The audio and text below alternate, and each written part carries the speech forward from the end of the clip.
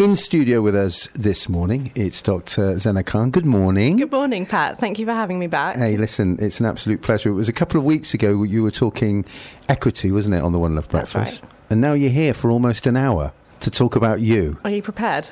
Of course I am. I was busy revising my life last night. I thought, I don't know what to expect. But do you know what? But I'm humbled. The funniest thing is that some of the stuff that you've probably revised, we might not even talk about because there's so much stuff out in the public domain about you already, or quite a bit of stuff people know about your professional work. So you're currently Faculty Academic Director of Student Experience at the University of the West of England. That's right. You are a doctor. And I'm not going to read all these. You're a non-practicing barrister, a BA Hons, and I've got all these letters that I know absolutely nothing what they mean, but I know what a PhD means. You've studied a lot. I did, yeah.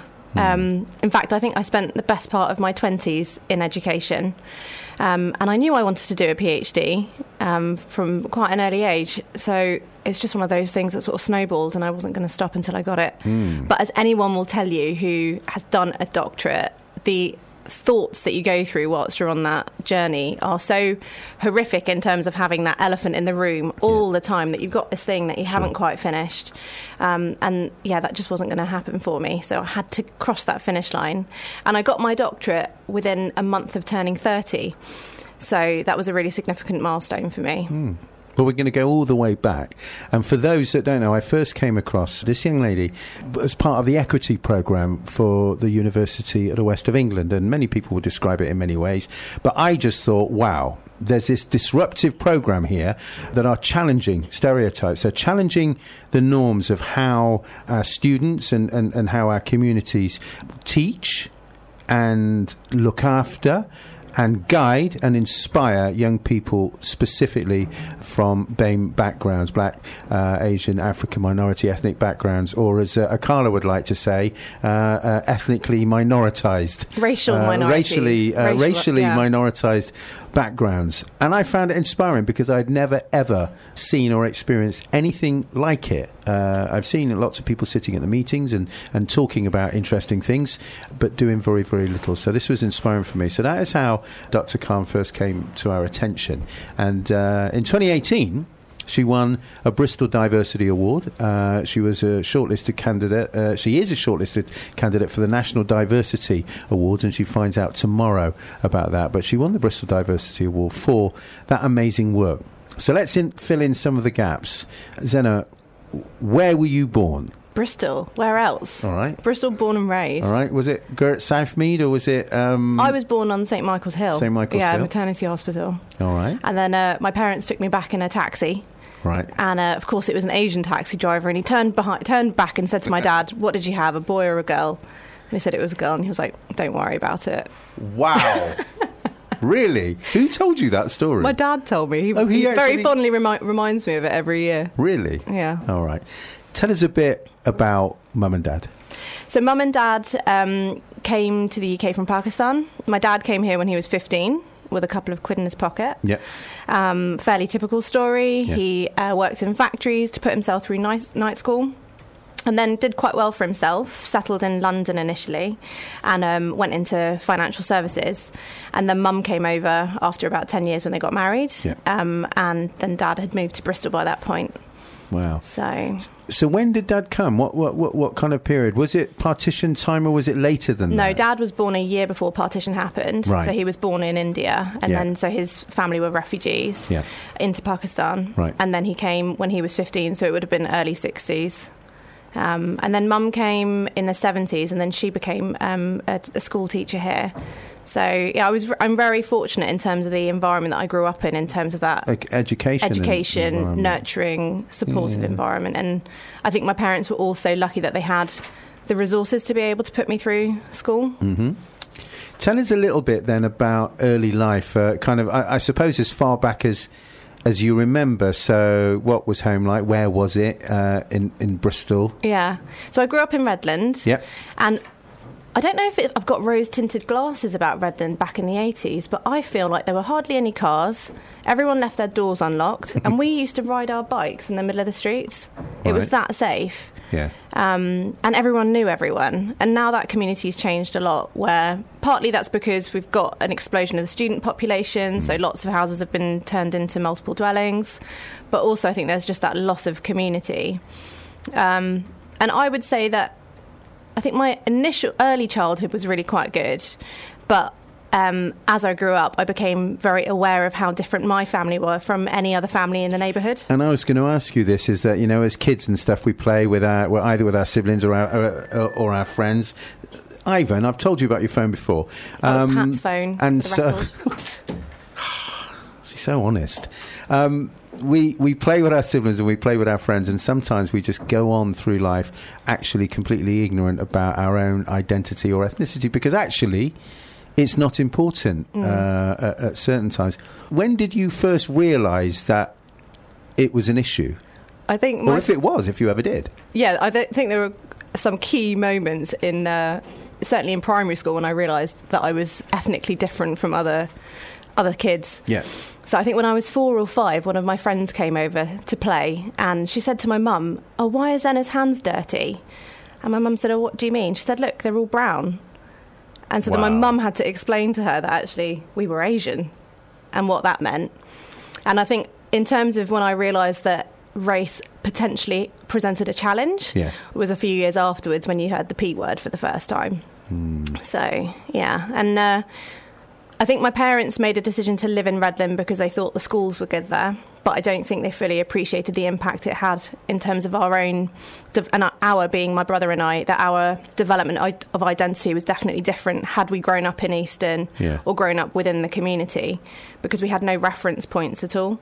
It was very isolating. I was going to say, did you find it? I mean, I grew up, at 13 in Bedminster. I know this isn't about me, but I was so jealous of some of my friends that lived in Easton and St Paul's, because you could walk the streets and see people that you felt were like you. Yeah. And in where I grew up, there wasn't anyone. The closest were my really close Sicilian friends that I would knock about with. And it was difficult because you saw your parents then having to fit into that environment as well. Absolutely. I think I've always been envious of friends of mine who were fortunate enough to grow up in a diverse community and have themselves reflected in their friends or in people that they were meeting. And also in school as well, to be the token brown person was incredibly difficult. I have to say my primary school were probably quite progressive for the time. And I think the teachers were pretty knowledgeable about diversity. Things changed when I went to secondary school. Okay. Let's just stay in primary school, because I'm looking at my little list of things that Ivan's dug up for me. So I think you were 5 in 1988. You got a Blue Peter badge. All right. What was yours for? I got a Blue Peter. So I was a runner-up in this national competition, which was exploring the rights of Indigenous peoples. Hang on a minute. How old were you? 5. So I'd drawn this image of a Native American who had been removed from his home and his lands. And, I got the badge. And that badge was like my sword. And it used to get me into all these cool places. And 5 years of age? 5 years. Blue Peter badge. Not for making like a model out of a cornflakes packet or something, but for doing an image. Yeah, for standing up for the marginalised. So where did that come from? I think I had a natural interest in geography. Yeah. And also my dad, who is possibly one of the most politically incorrect and critical thinkers of his time. Weren't all our parents? Well, yeah, all of them. But so I think he always tried to encourage me to think critically about the world around me. Okay. So at 5 you did? I did. All right. So from primary school, this Blue Peter badge holding Zena went to secondary school. How was your experience different? And try, if you can, and build in, because you mentioned your brother, just build in about kind of your relationship and how you both kind of got on as well. Yeah, so my brother was the golden boy. He still is. Older or younger than He's you? 5 years older than me. Yeah. And he's definitely the success story of the family. What's he out of the first, isn't it? The boy. The boy, and just... he's naturally so gifted, and he's good at maths, which is the only subject that I struggled with at school. And I think that's why he's always been on a pedestal. So we got on very well as kids. Yeah. We've got quite different personalities now, but I still love him. Bless him. So I can see that maybe I shouldn't go too much further. No, he very much lives in the corporate world. Yeah, what's his name? Aman. Aman. Okay. Hi, because I know you're going to listen to this at some stage. So he's basically one of the corporates, and then I see myself as fighting the good fight. Right. Yeah. So one day you two might lock horns. One day, whenever we see each other. Yeah. But it's all good. All right, so he was the golden boy. So for you at school, not gifted at maths, but probably everything else. And when I say not gifted in maths, it was a B, not an A. And so then I'd have to go home and explain to Dad why I'd got a B in maths. So from my perspective, extremely gifted at maths, but for you not. Yeah. All right. Secondary school a struggle for you? Because, I mean, if he's 5 years older, your older brother, so for me, my siblings were 18 months apart. Right. So I had kind of protection in school when I went. But for you then, you probably wouldn't have had that. You had to cope with stuff on your own. Yeah, so we went to the same primary school together, but he refused to acknowledge my existence in the playground. So I'd wave at him across the No, but hedge. that is a brother. I don't want to defend him. I don't have sisters, right? But I understand that it seems to be a brother-sister thing. I can't imagine it, because if I had sisters, I would be there every 2 seconds making sure my sisters were fine. Yeah. But I know families where they don't acknowledge each other, boys and girls. Don't know why. At secondary school, we went to different schools. Yeah. I went to Colston's Girls, so obviously he couldn't go there. But I could have done with some protection at Colston's. How was that experience for you? It was brutal. It was... Why so? Yeah, I think it was the hardest 7 years of my life. My wonderful mother made the decision to send me to Colston's at considerable financial cost. So every single penny of her salary went on my tuition fees. And she sent me there because she thought the schooling would be good. Yeah, but look at you now. Yeah. I'm just saying. But I'm a broken person, Pat, because of what I had to go through. No, it was just daily racism and just, the bullying was rife, lack of policing from the teachers, and also the level of ignorance amongst the teaching staff was pretty bad. Now, of course, I had pockets of excellence. Yeah. So my Spanish teacher was fantastic, and but then I'd have very frequent... Is your Spanish teacher Spanish? No, she wasn't, but she spent a lot of time living in Spain. Okay. So, and I think that had informed her approach to dealing with children from different backgrounds. Tell us a little bit about... you're saying racism... I'm not a broken person, by the way. I'm just being comical. No, you're not. You're not. Well, I don't think you are. You might think you are. Or you just might want sympathy. But let's go back to school. And sometimes we don't want to remember stuff from school because... You know, even now at my ripe old age, you recount stories and, really hurtful and scary and traumatic things may well have happened in school. But try and think back and talk to me about some of the stories that did disturb you at the time, some of the things that were said or some of the things that happened. I think what I was immediately struck by was that it was such a segregated school, and in terms of how so? In terms of the physical classroom space that girls would sit according to their ethnic groups. Hang on a minute. What? But not by the school, surely. Not by the school, but just it's by the environment that actually would coerce people into sitting and forming groups in that way. Right. So when I started the school, I really struggled to make friends with anyone who was white, for example, because they just assumed that I would be... that I was different, I was othered. So then naturally I formed friendship groups with black girls. There were hardly any Asian girls at the time going to Colston's. But we were a real minority then. If you walk past the school now, the demographics are really different. Sure. But back then, the school was really very... it was overly white, as most schools would be in Bristol. But it was very segregated. But what was harder, I think, was the fact that we had real deficit thinking from the teaching staff, that if you were an ethnic minority, then you weren't expected to achieve. And that was reinforced all the time.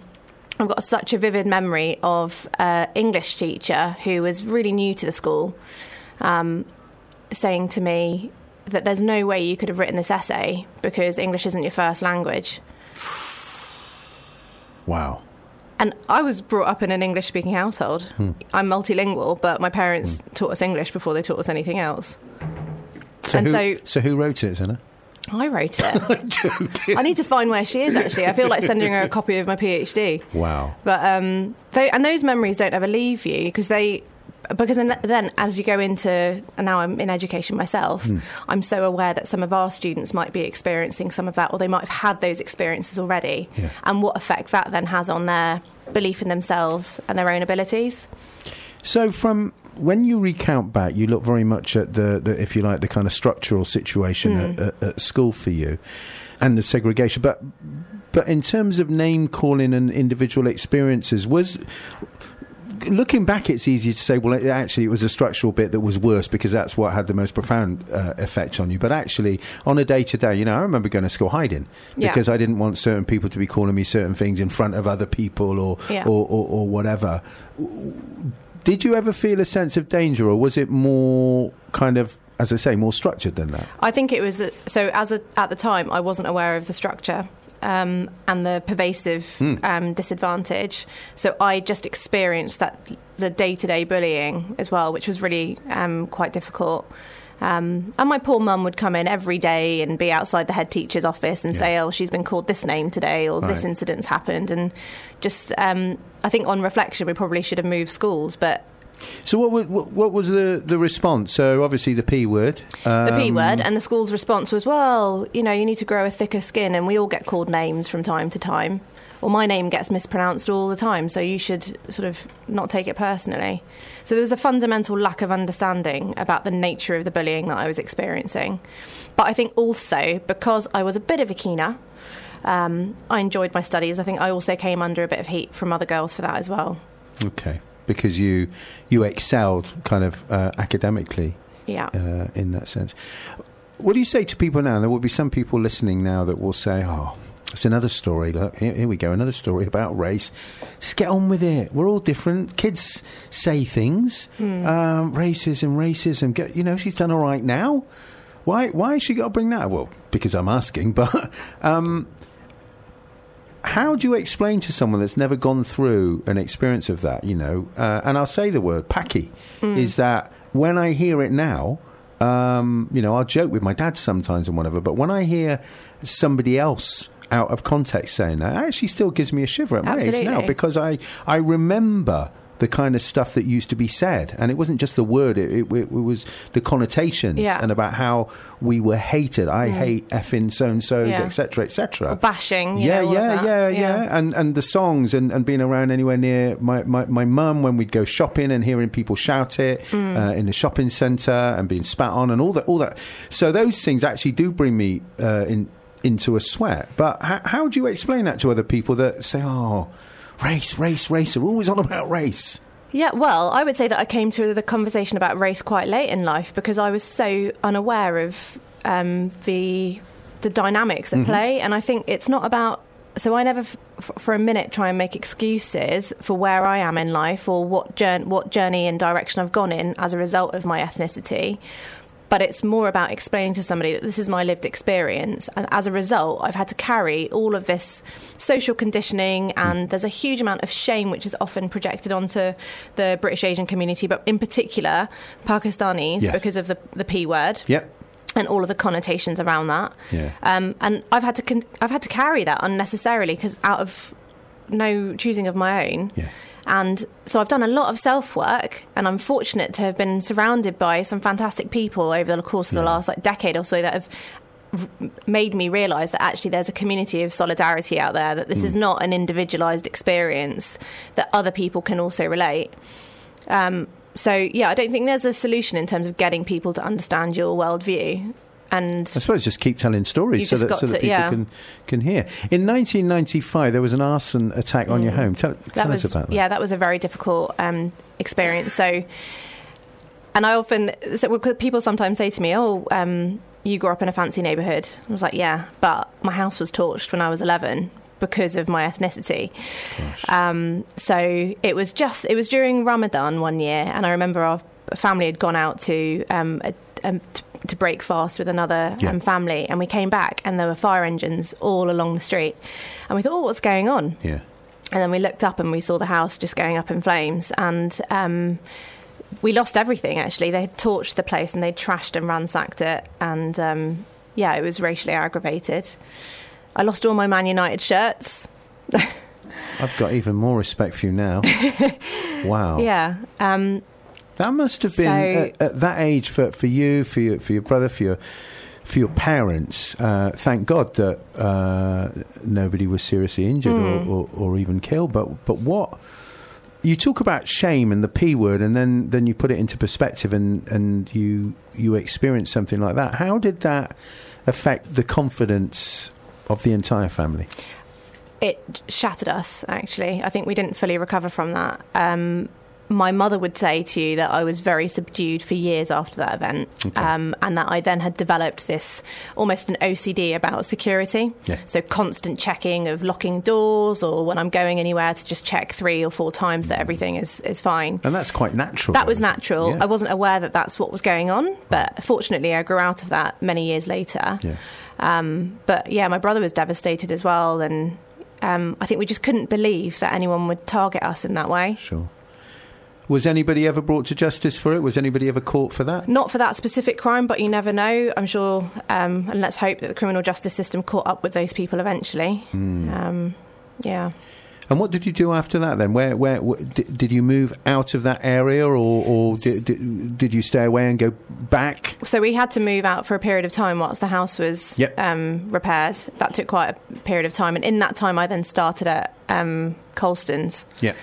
So that was quite a difficult period. Wow. So, I mean, you've told us about that experience at Colston's, and of course in 1995, the same year that there was this attack on your home. That must have been really traumatic then to go and then further experience and I suppose it was kind of institutionalized in that way because the school didn't deal with it. It allowed these situations to occur of segregation.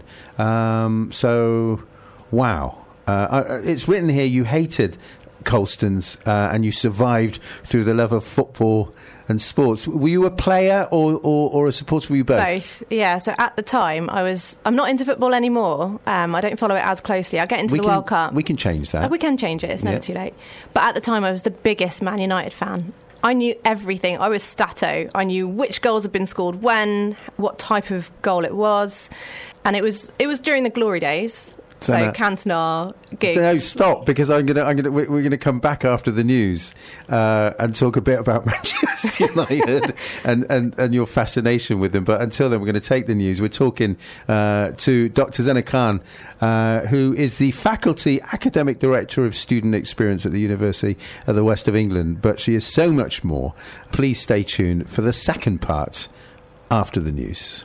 Good morning. This is the One Love Breakfast, live from inner city Bristol. 早安 Dobré ráno. Goedemorgen. Bonjour. Guten Morgen. Kalimera. Bon matin. Subh अच्छा है. Jó reggel. Buongiorno. Ohayo gozaimasu. Salve. Good morning. Dzień dobry. Bom dia. Dobre utro. Dobré ráno. Buenos días. God morgon. Tón chào thi đi. The One Love Breakfast is the people's choice.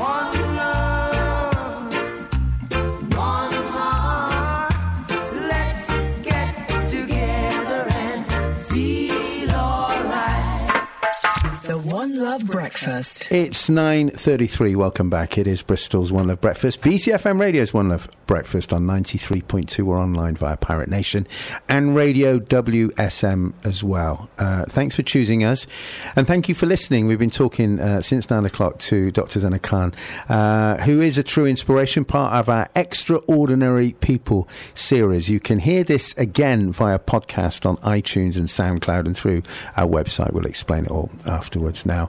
Zena Khan was born and bred in Bristol in sorry, welcome back. Welcome back, Zena. Thank you. Born in Bristol back in the day. She's got a Blue Peter badge, and she's spoken about education at Colston Girls' School as well after both Mum and Dad came to the UK from Pakistan. She was educated here and spoke also about an arson attack on her home in 1995 where they lost everything. She then went to Colston Girls' School and encountered segregation and bullying, but she says she survived through the love of sports and football, particularly her love of Manchester United, which I guess, I'm a Derby supporter, but I do have a love for Man U. I guess I share that. Where did that come from, Zena? That came from my brother.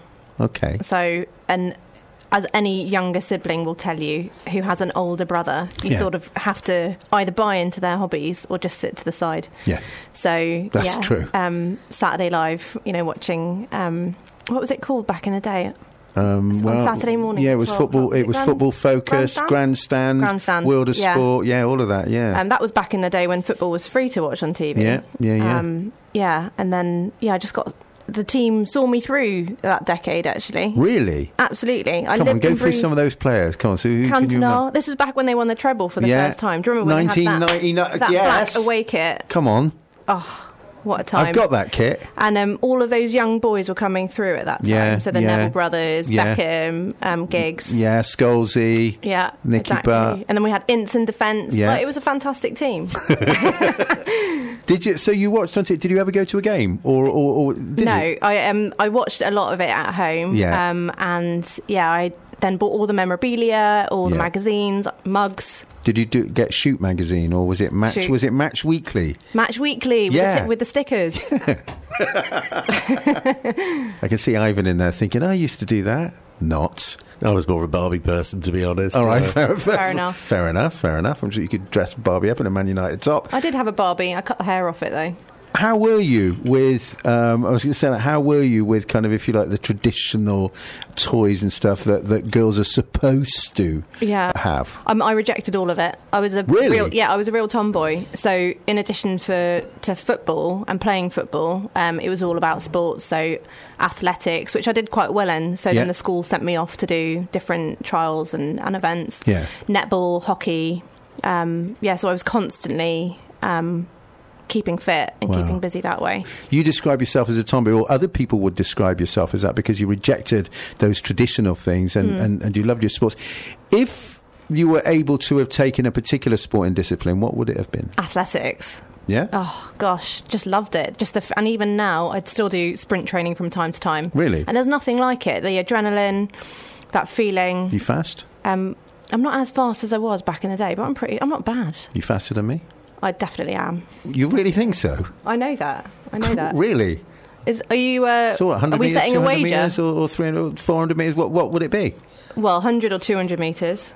And I was good on the relay as well, so you'd need me in a team that wasn't performing well, because I'd rescue it. I think I could probably do you on 200 metres, 100 metres, maybe not. It's my starting, that's what the problem is.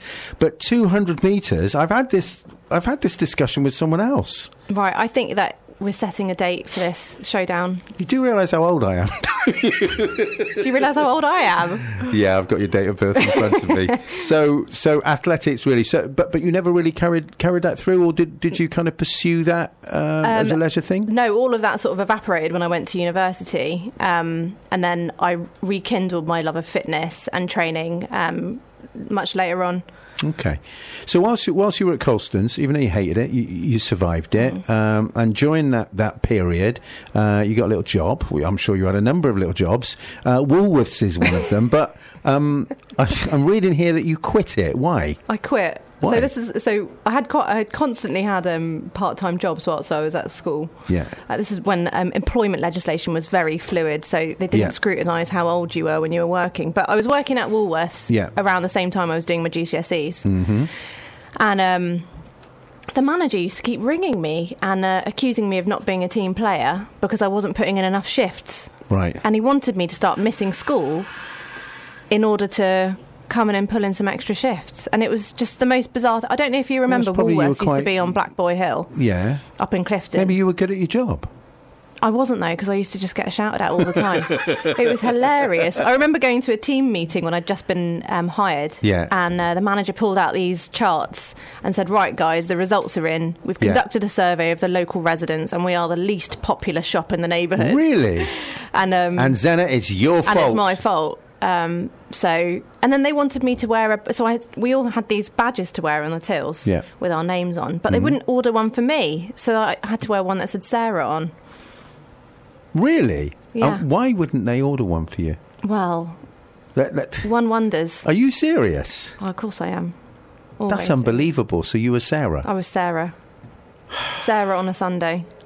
But no, I wasn't having it. So you quit? So I quit. What was the reason you gave for quitting, or did you just quit? I think I quit, and I don't even think I collected my salary. Gosh. irresponsible. No, not at all. You passed your driving test in 2001.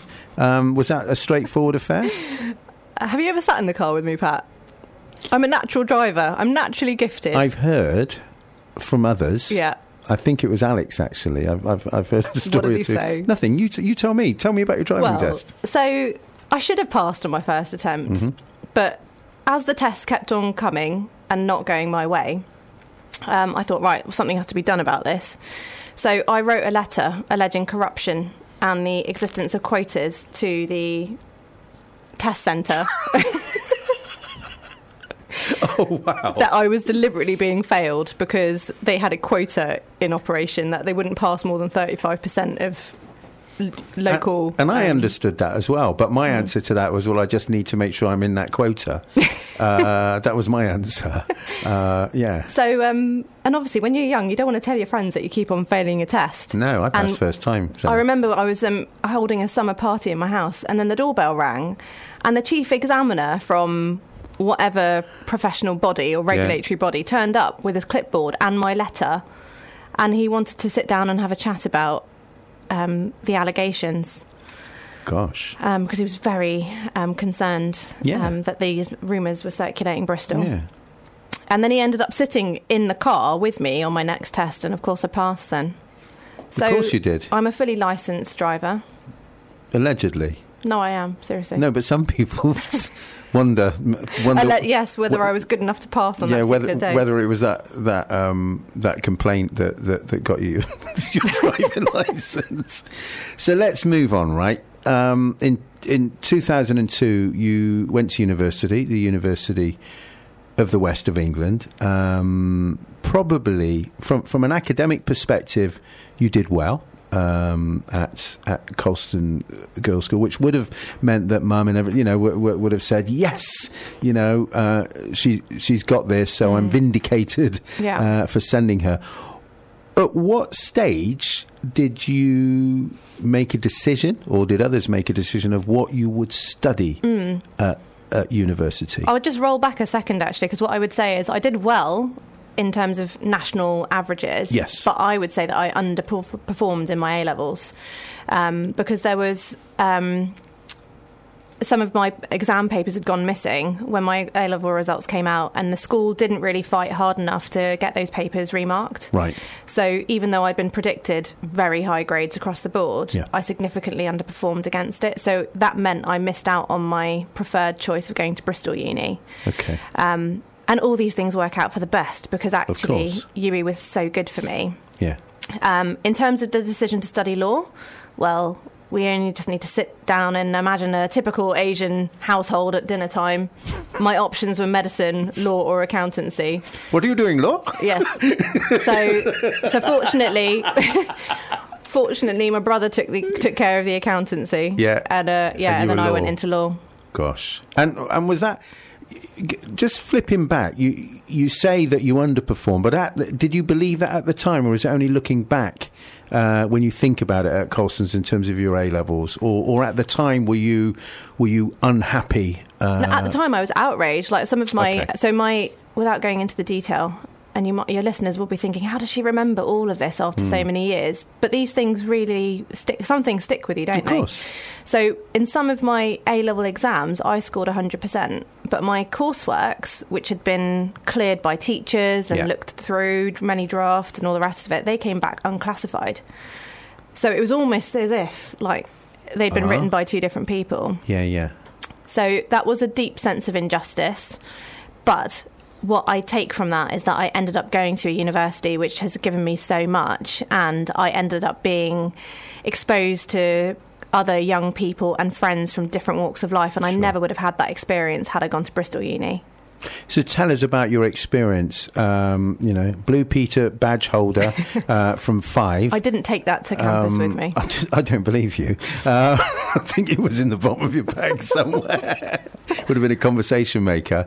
A bit of an activist, even though probably you didn't realise it at the time. And 2002 you went to UWE. So what was that experience like, bearing in mind that your chosen vocation was going to be a difficult road anyway, wasn't it, academically? Yeah, university was so unlike anything I could have imagined. So I'd gone to quite a small school. Class sizes were tiny. We had like 6 in a class. And then suddenly you find yourself in a lecture theatre with 250 other people. Yeah. And yeah, I felt like... I felt perhaps that I could have done with a couple of years before I'd gone to university to just grow up a bit. But the course itself was really challenging, very hard. And, you know, when they say you go to university to read law, there was a lot of reading. Right. But I got into a good group of friends and, yeah, it was a great 3 years. And you lived at home? I lived at assume, home, yeah. Which kind of, would have saved a bit of all that money forked out on Colston School. Didn't save any back money in the from day. staying at home. Did you not? No, I just, was irresponsible and young. Were you a party animal? Yes. Or did you... Oh, gosh. So, and that had to Can be you imagine you going negotiated out to because the you know what nightclubs, Asian innit? families are like. They don't really like the girls going out. So No. I had to negotiate that with my mum. And within 3 months of starting uni, she'd sort of finally given in to, okay, she's going to have to go out and come back late. So initially my mum would pick me up from outside the club at like 2 a.m. And then she'd say, I can't keep doing this. The taxi drivers are going to recognise me. You're going to have to make your own way home. Did he take your Blue Peter badge to the clubs? No, I didn't, Pat. All right, I was just checking. Yeah. A positive experience at uni for you? It was a positive experience, yeah. I think I definitely could have studied harder.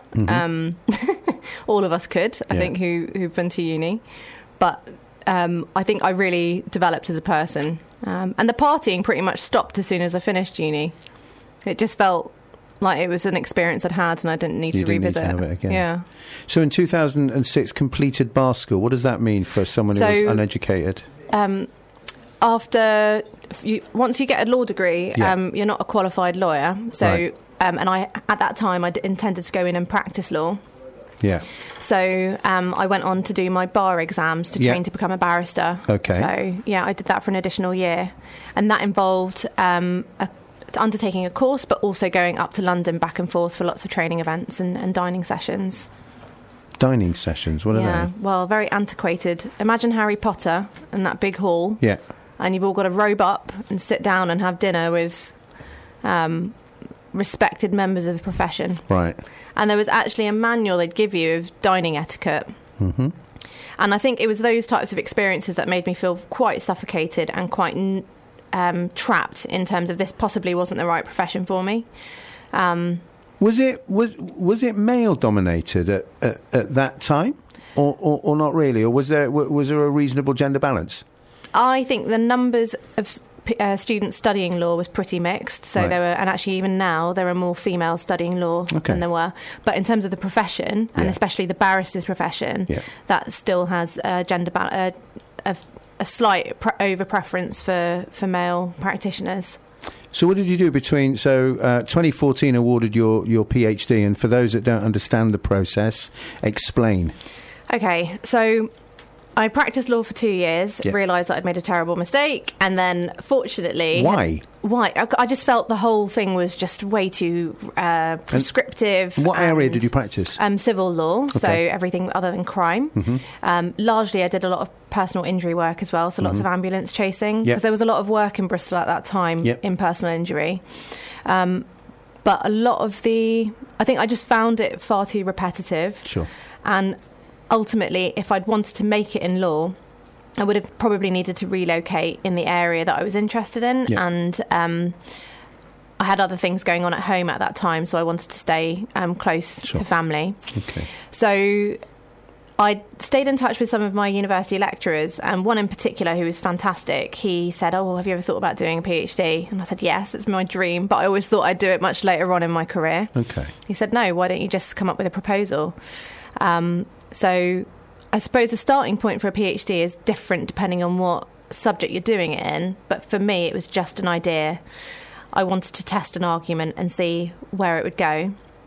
And then that resulted in me picking up some casual teaching at the university. Yeah. And then so slowly I migrated over from practice into academia. Sure.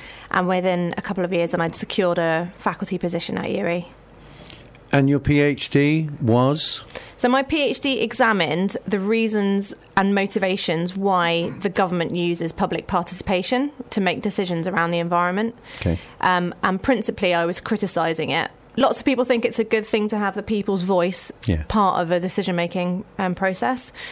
But I was suggesting that actually often it's rubber stamping, tick box exercises, and if you look at the public that participate, they don't reflect and don't represent a broader constituency. So then I became quite interested in marginalised voices, and also the motivations of people who turn up to a town hall meeting. Often they don't care about the community. They might just be minded about making sure their own property value doesn't decrease, and they're sort of not in my backyard attitude. Yeah. So that's what my doctorate explored. Oh, okay. Do you know, we've only got 10 minutes left and we've got so much to cover. In 2016, you volunteered in Kenyan prisons teaching lifers. Just tell us, I could do a whole programme about that bit. Yeah, that was, and I know it sounds cliche, but that was life-changing. So I'd been at UE for quite a few years by that point, and I'd gone into management. And as you take on more management roles, your teaching goes down to make up for the time that you then spend sort of running portfolios. And I saw an advert in one of the academic journals for volunteers to go out to Kenya and teach inmates who were serving commuted life sentences. So they'd been convicted on death row, but then those sentences were commuted to life. Back, And the purpose of the programme is to get the inmates qualified so they can then represent themselves and represent their peers. And it's funded by the UK government, and it's part of the African Prisons Project. Okay. So I went out with another colleague to Nairobi, and we spent a few weeks there. And I taught in maximum security prisons, and it was fantastic. The students were probably some of the best I've ever met. Did it change perceptions for you? It completely changed perceptions, because I've never been a big fan of gap years, and I also don't like the sort of poverty tourism where a lot of young people will go out and, you know, find themselves. I didn't need to find myself, but what I did need was some perspective at that point in my life. So, going and having that experience in Kenya was really quite moving. And I remember coming back and thinking and telling a friend about the experience I'd had, and she said, you know, you can do a lot of work here as well. And then that, I think subconsciously, that's probably where equity came from, that I thought, no, I need to do something with my life that really has value to it. So you launched the equity programme the following year that kind of, you know, to me, and I think in time will become kind of quite legendary in many respects, because it's going to be the blueprint that others are going to look to. For those that don't know about the equity programme, it's probably, I don't know if it's harder or easier for you, just in kind of a very short space of time, explain what it is designed for. Okay, so nationally we see disparities in the labour market between the performance of BME individuals and white individuals. In terms of graduates, most people think that if you go to university, you're going to end up with a fantastic job at the end of it, and it sort of equals a playing field. But the statistics don't bear that out. So equity is designed to support BME students get professional level employment and go into high quality self-employment, so enterprise. And we do that through identity coaching. So we try and develop themselves in terms of identifying their own talent, unlocking their potential as leaders, giving them skills to cope with stress, and also goal setting and actualising those goals. Then we do loads of enterprise education. So we get in entrepreneurs and professionals to come in and tell them all the stuff that they're not going to find out about if they're not tapped into networks, and if they're not fortunate to come from a background where they're surrounded by lots of professionals. And then we do very large networking events and bring in keynote speakers. We also have mentoring that goes on. So that's principally what the equity programme's about, just changing people's career destinations. Now, there will be those that will say, come on, you know, in Bristol we got plenty of people of colour and whatever. We've been doing this for ages, stepping up our young people from BME backgrounds and whatever. It's fine, isn't it? But actually, the statistics don't bear that out in terms of, you can pick out and say, well, actually, the Somali young people are doing a little bit better than average and whatever. But actually, when we look generally across, and I'm talking specifically, and I'm not going to feel guilty about talking about young people from BME backgrounds specifically right now, because this is our time to talk. The stats don't bear it out. No. So how did you find, if you like, all right, you're protected by being in this, and I'm not saying it's a UE bubble, but actually a very supportive environment. But then there's the rest of the city that didn't think like you, because you and your team and Alex were very disruptive and quite groundbreaking. How did you find that? Yeah, actually, I would say that we were in a protective bubble as far as our faculty was concerned. Right. So the business school and the law school, they were the protective bubble that allowed this to grow. Yeah. But we still had a lot of work to do, and we still have a lot of work to do to get the rest of the university community to recognise the place of things like equity. We've got support right at the top at UWE. That definitely helps, because if you've got sponsorship from senior leaders, then actually that means that you feel like you can go and have those honest conversations. And quite frankly, I think universities across the country have not done enough to have those difficult conversations about race. In terms of the city's reaction to equity, that's been by and large really positive. I can't actually give you any examples of anyone who's questioned us externally. Yeah. Well, they probably wouldn't have any right to, would they? Because it looks as though it's been working. Obviously, the stats will bear that out in later years. But in terms of the way that you've gone about, and you've gone about it really, really differently. So I guess in a way, I'm not saying you've shamed people into getting involved, but actually people couldn't refuse to be involved because it's such a positive thing. I think the difference was that, and I don't know where it came from, maybe it was just a moment of madness, but I didn't ask permission. I just thought it just needed to be done. And I think when your attitude is that you've got to seek permission and you've got to be sort of retiring and shying away, then those sorts of ideas are never going to flourish, because people will be nervous about the unknown and they'll be nervous about something that's new. I think there is more educating that needs to be done around the statistics. A lot of people don't realise that over 50% of black graduates are unemployed. A lot of people don't know what it means to have a race pay gap of 23%. Or that if you're an ethnic minority female, the race pay gap's 34% as soon as you graduate. So there's definitely more work that we can do about sharing that information so that people realise that that's why we've got to do something like equity. Sure. And it's going to have a knock-on effect to every community. So I said it's our time right now to talk, but actually, we know there are other statistics about white working class kids and males and whatever. But actually, the whole equity programme will have a knock-on effect because it's going to help everybody. Absolutely. And people now say, well, what about the white working class? And I'm like, yeah, exactly. What are you going to do about it? Exactly, as opposed to looking to you. I suppose a very quick question is that our communities need to step up ourselves as well. It's easy to do that dividing thing and say, well, the attainment of BAME students is this, and these are the percentage gaps, actually. But there are plenty of people in colour, in posts and in position right across the country and in institutions around the country as well. How can things like equity help us? And I say us because I include me too, to step up as well and say, do you know what? Maybe we've been doing things the wrong way in the past. And it doesn't even have to just be people who've got positions of authority who are part of organisations. Just take it back to the role of the parent. And I think that parents need to see themselves as being stakeholders in their children's futures. Right. They need to be going to the schools and saying, what are these attainment gaps? Of course, they need that information in the start, from the outset.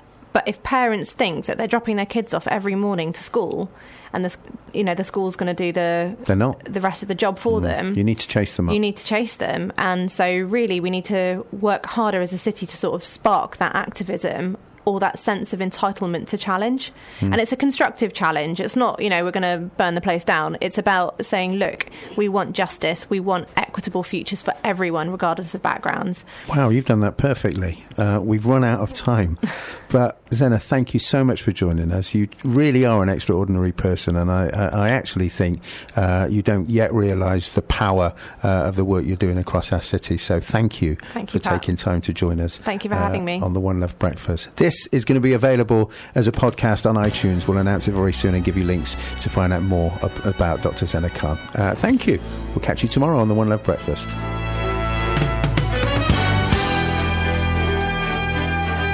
This is Bristol's BCFM on 93.2, online and on your mobile. BCFM is an award-winning community radio station for Bristol, bringing you national news on the hour. Live from the Sky News Centre.